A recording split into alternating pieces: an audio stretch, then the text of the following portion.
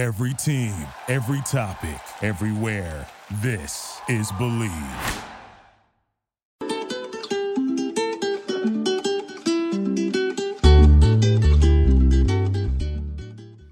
And we're back. It's Farm to the Show. I'm Chris Dickerson, and I'm joined by Paul Yanish, two former big leaguers, besties, longtime roommates. And here we are once again for another week. And we're going to get straight into it because I feel like every time we turn around and hop on here, there's a lot to discuss. And maybe that's just attributed to this season that's been happening. I feel like it's been a torrid season from both action standpoint and just off the field storylines. And so let's get our remembrance out of the way. Vida Blue passing away, great Oakland A's pitcher, one of only seven Black Cy Young Award winners, member of the 1971-73 and I believe 76 World Series teams. And him passing, not at a great time for Oakland A's fans. Yeah, no, it's they actually had an event I think like a month ago where he was on the field, and it's crazy stuff like this. I mean, Vida Blue, I think everybody's heard the name, but when somebody like this passes away and you start seeing the stories written and what other people are saying and players, and I mean, he arguably, man, he was maybe one of the best pitcher in the 70s, right? Like there's guys that talk about how he influenced their love of the game and that kind of thing. And on the field, it was a joke, man. He was, I think in one year he won the MVP and the Cy Young in the same season. He was like, for the time frame, literally maybe the best arm in the major leagues. It's pretty cool to recount the career. And then I know he was very philanthropic in that Bay Area thereafter. And I know that at least with the Giants, he pitched with the Giants after the A's, and I think he's still pretty involved with, like, there's a junior Giant program that, it was very evident that he was into giving back to the game. And pretty cool to see that he stayed associated with baseball even after his playing career. Sad to see that he had a bout with cancer, I think for about the last 18 months is what I saw. And unfortunately, like you said, passed away, but no two ways about it, man. On the field and off, I think safe to say he had a pretty tremendous impact on the game of baseball. Yeah, not only that, but talking about the Black Aces, the pitchers that came after him, especially CC coming from the Bay Area, but just being such a huge Dontrell being a huge influence. But like you said, his philanthropic legacy is legendary in Oakland and the Bay Area. And it comes at a time where Oakland is really going through it.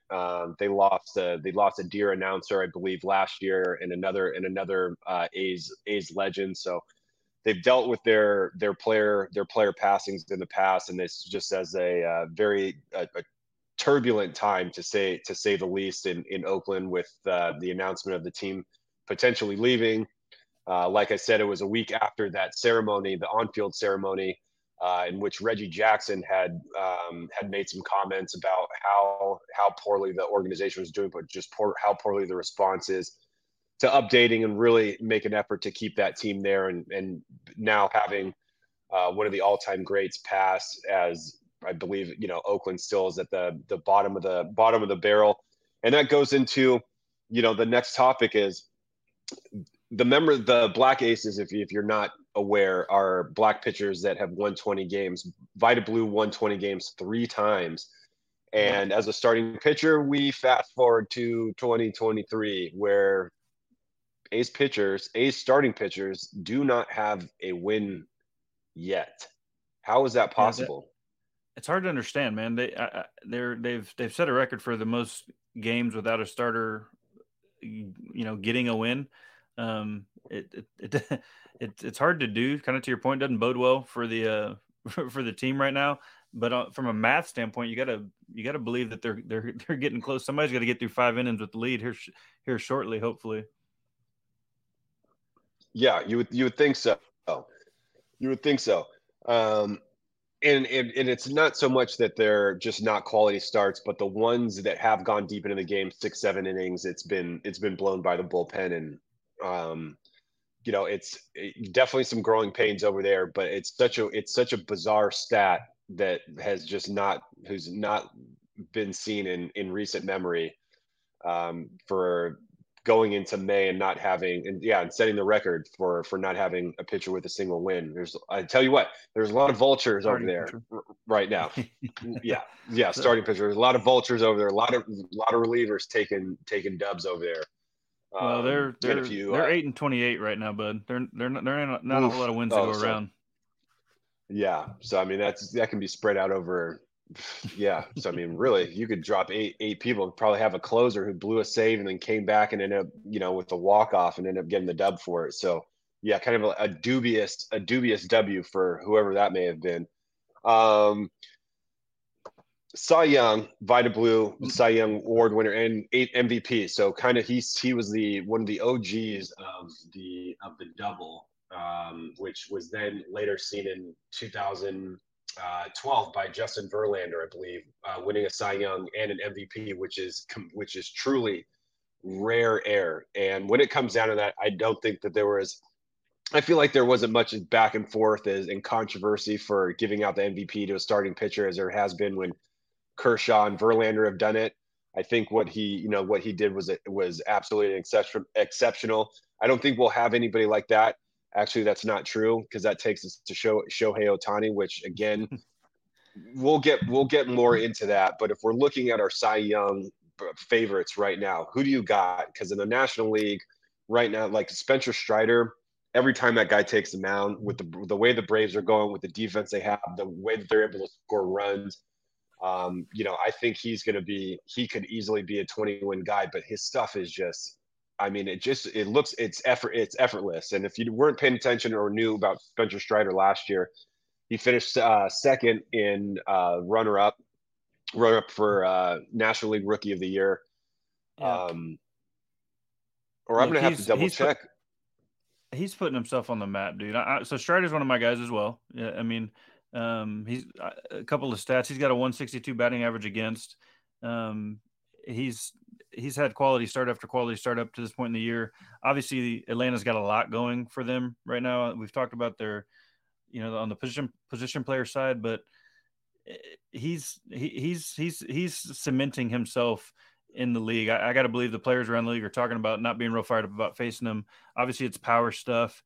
He leads the league in quads, from what I can tell. Loves a tight pant, and it's just the kind of guy that, like, at least from a team standpoint, that when he's on the bump, there's a psychology over the team that knows, like, hey man, like, it's 6 or 7 solid innings no matter what, and it's probably like a 2 or 3 run day and we win the game. And that's huge for that kind of team. He's gives the bullpen a break in theory on most of the days. And it's he's going to be tough to beat, man, with that team and that offense. His numbers are going to be pretty good, I think, going down the year. Yeah. And with that club, and he did in fact lose Rookie of the Year to his teammate, Michael Harris. And again, just tremendous young talent coming out over there. But like you said, Spencer Strider, just the psychology when he steps on that mound with that mustache. One of his Instagram posts was, "You're a daisy if you do," and I thought that was the coolest shit ever. Just because I feel like that's the type of mentality he has on there, just the kind of Doc Holliday. I'm coming right out. I'm coming right after you. Hey, I'm partial to a little Western/Tombstone reference. Okay, that's on the list of best films ever. So I'm in on some Spencer Strider. For me, I'm going to bounce over to the Shea McClanahan from Tampa. Dude, he's 7-0, and every time he goes, I mean, Tampa's again really good team, really good offense. They're they're dynamic on defense. I get it. But man, every time this guy goes out there, they win the game. I don't think they've lost one of his starts this year. It looks like he could be something pretty special as well in that AL East. Yeah, absolutely. I think he was one of the top 3 pitchers in the AL last year.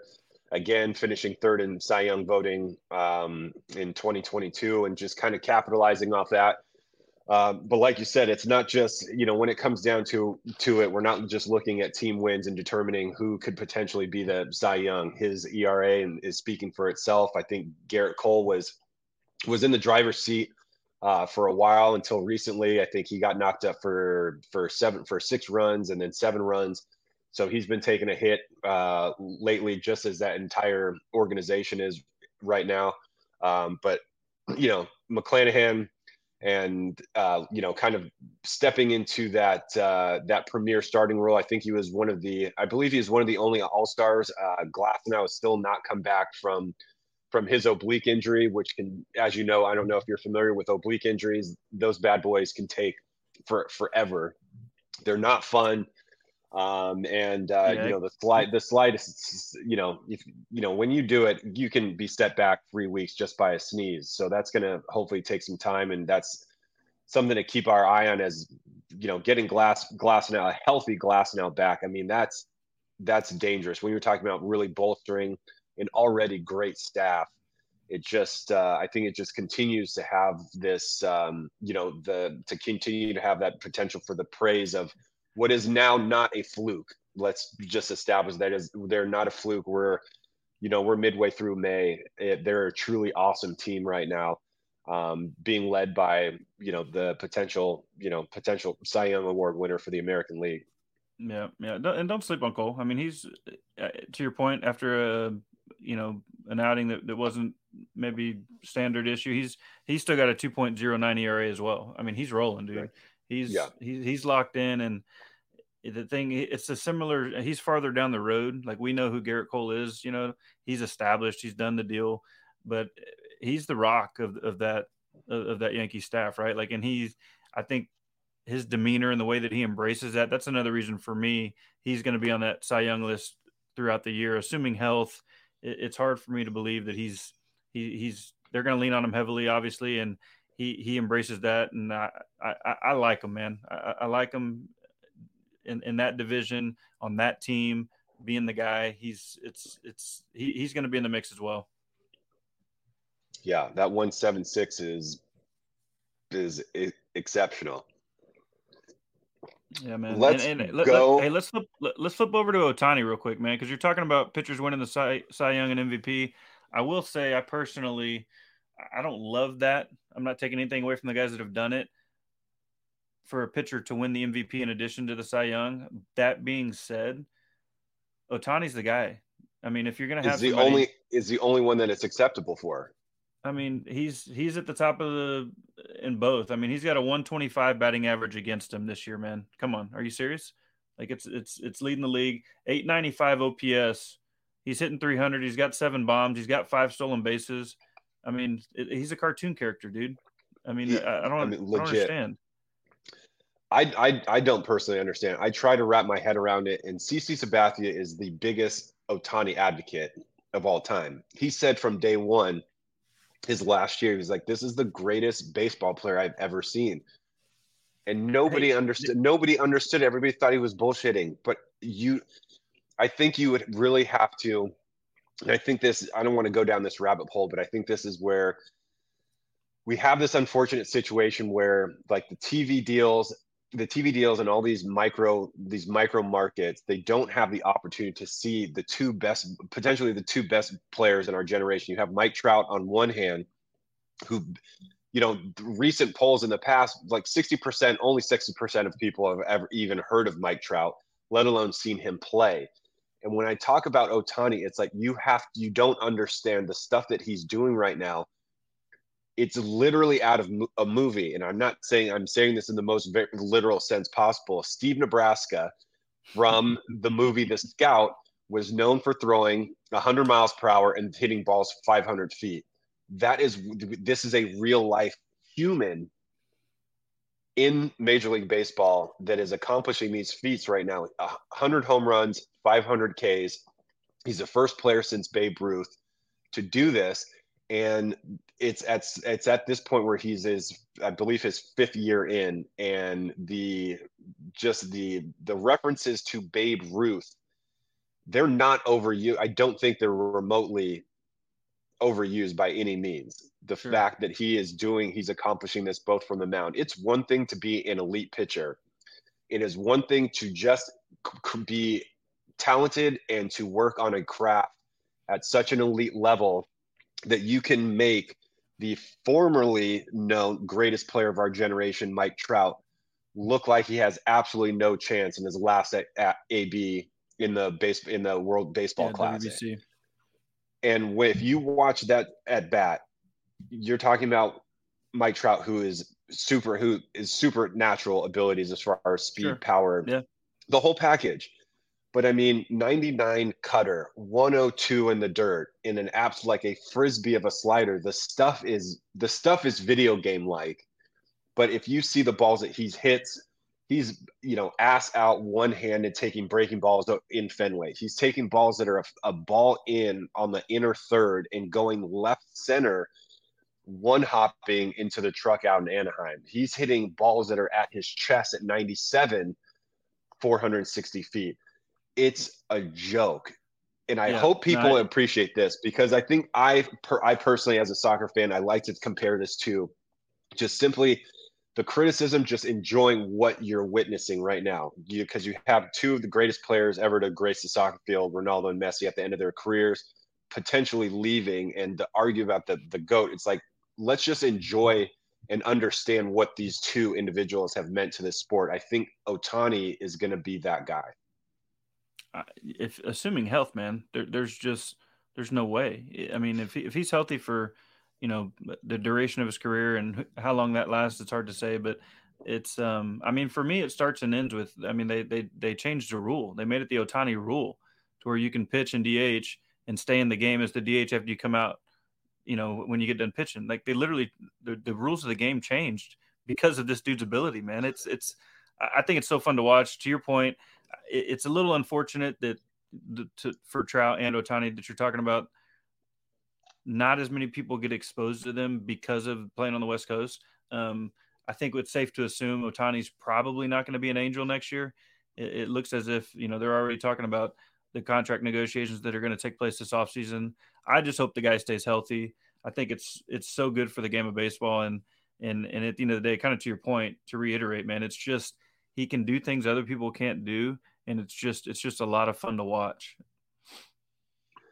Yeah, and they're a relatively decent team, for once. I don't think they're 4 games above 500. They're 20-16 right now. That's something that the Angels really haven't had a whole lot of experiences in, above 500, or at least being in the race. Texas is playing their ass off, which is naturally, that's kind of what we expected, them going out and spending, a half $500 million in free agency. This is, this is what we expected. So that coming to fruition, which is great. And with DeGrom out, they're still continuing to thrive in that division, which is a good division. I think people are sleeping on the West, particularly now that Texas has found their footing and found their stride. The Angels are playing well. Seattle is starting to come back. I think they've won their last 7 of their last 10, and then Houston, they're always within striking distance. So, I hope that continues, and I hope that they have more opportunity for some nationally televised games going forward, so they can so more people can see. If not, I would highly recommend back like Joey Votto status, subscribing to people just to go watch them. I would pay money. MLB TV, I would pay money just to watch Ohtani's games. If he's pitching, I'm dialed in. If whatever it takes. If he's on the field, I'm watching. It's must see TV. I think he's one of the guys that other players currently in the big leagues would say that about.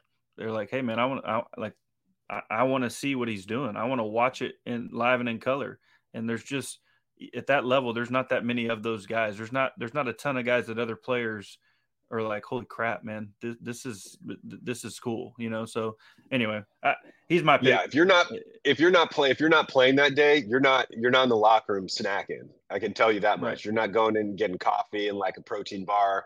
You're not in there in the weight room stretching. You're up on the top watching Ohtani pitch, and when he comes to the plate, you're eyes peeled for sure.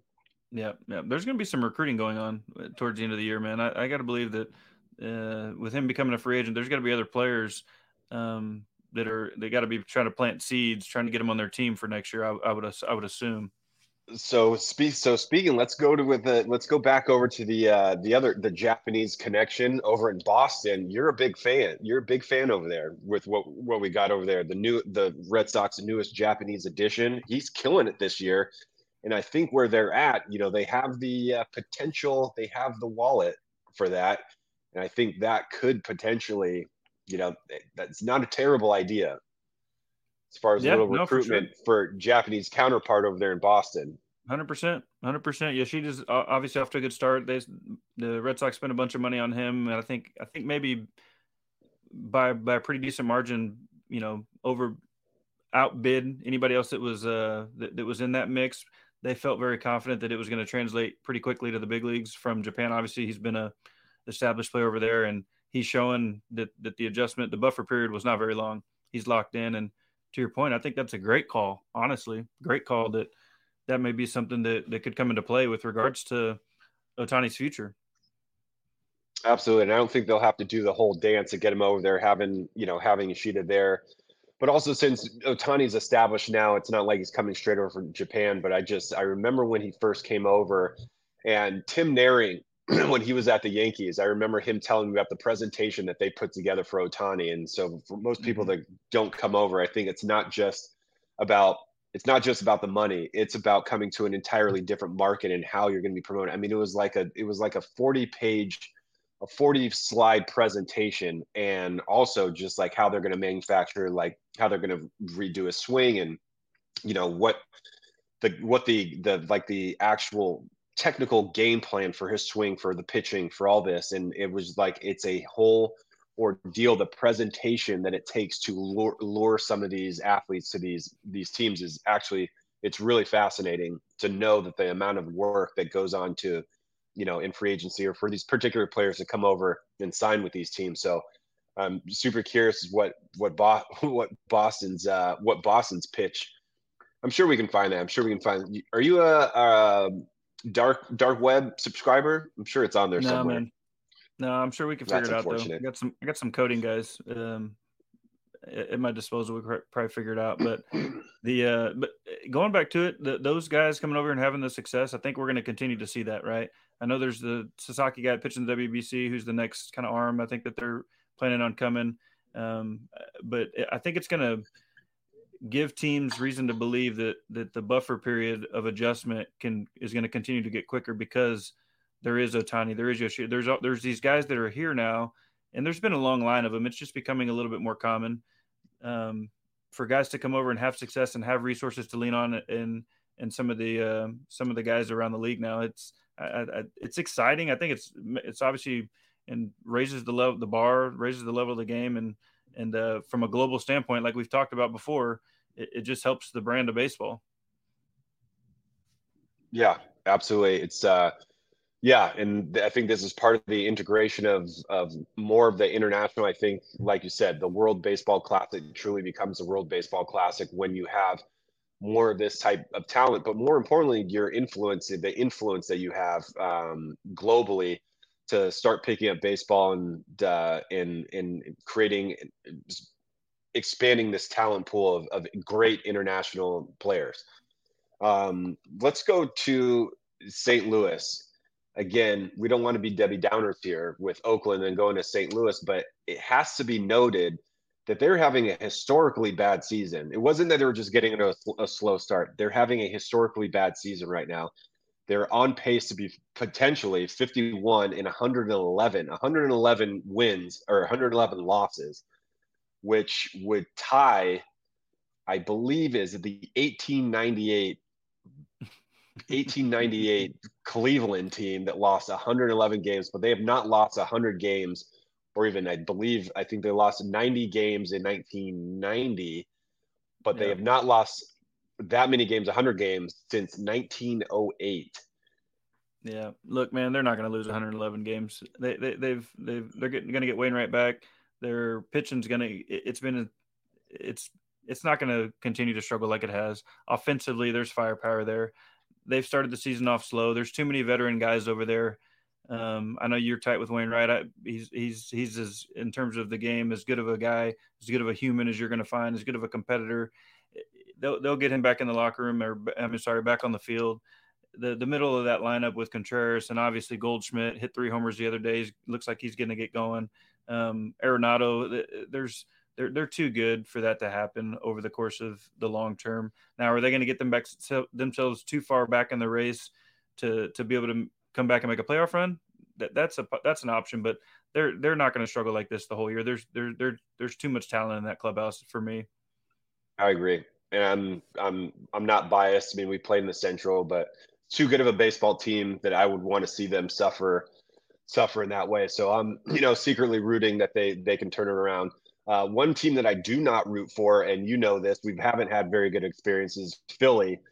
A gentleman fell into the bullpen, and I'm trying to think about the bullpen. I think about a certain home run that was hit off of you when we were getting blown out. I don't know. I think it was like 18-2, and you had to come and pitch to Jason Worth, and he took full advantage of that and put a ball in the bullpen.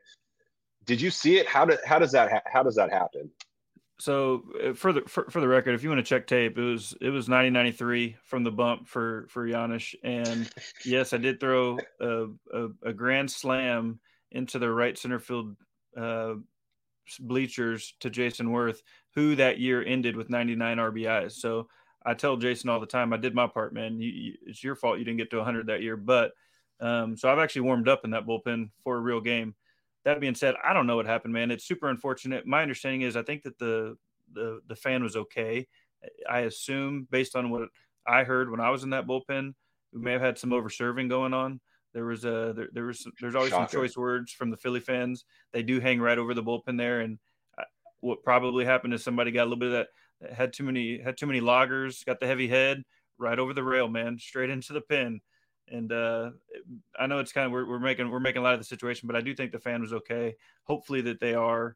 We obviously wouldn't wish any ill will on anybody, but there is a little bit of a levity there. For what'd you do last night? Well, I was the guy on ESPN. I fell into the bullpen. Yeah, but I'm okay now. That's right.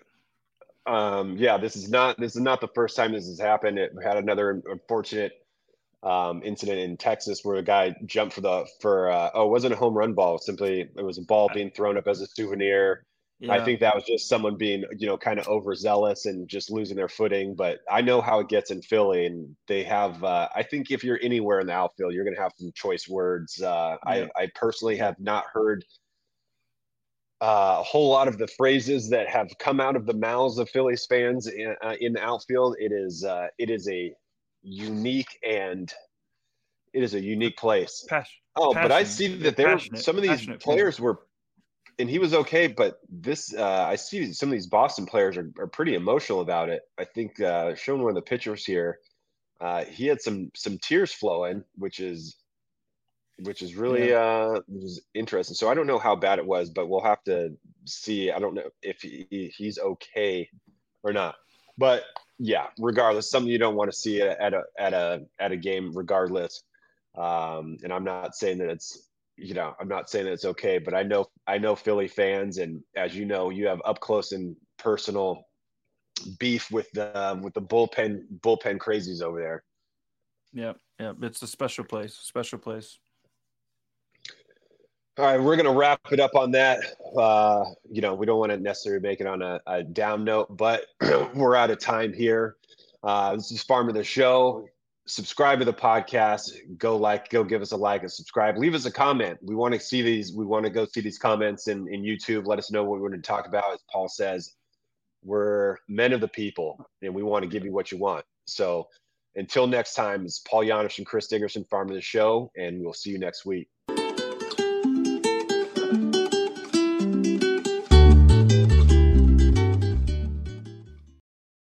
Save big money on exterior wall lights, now at Menards. Find your style with Patriot Lighting. Exterior lights enhance the look of your home. Choose from over 50 options from Patriot Lighting. Now through May 19th, get $10 instant savings on a single qualifying purchase of $100 or more on in-stock outdoor wall lights. Check out our entire selection of outdoor lights and see the rest of our deals happening now on Menards.com. Save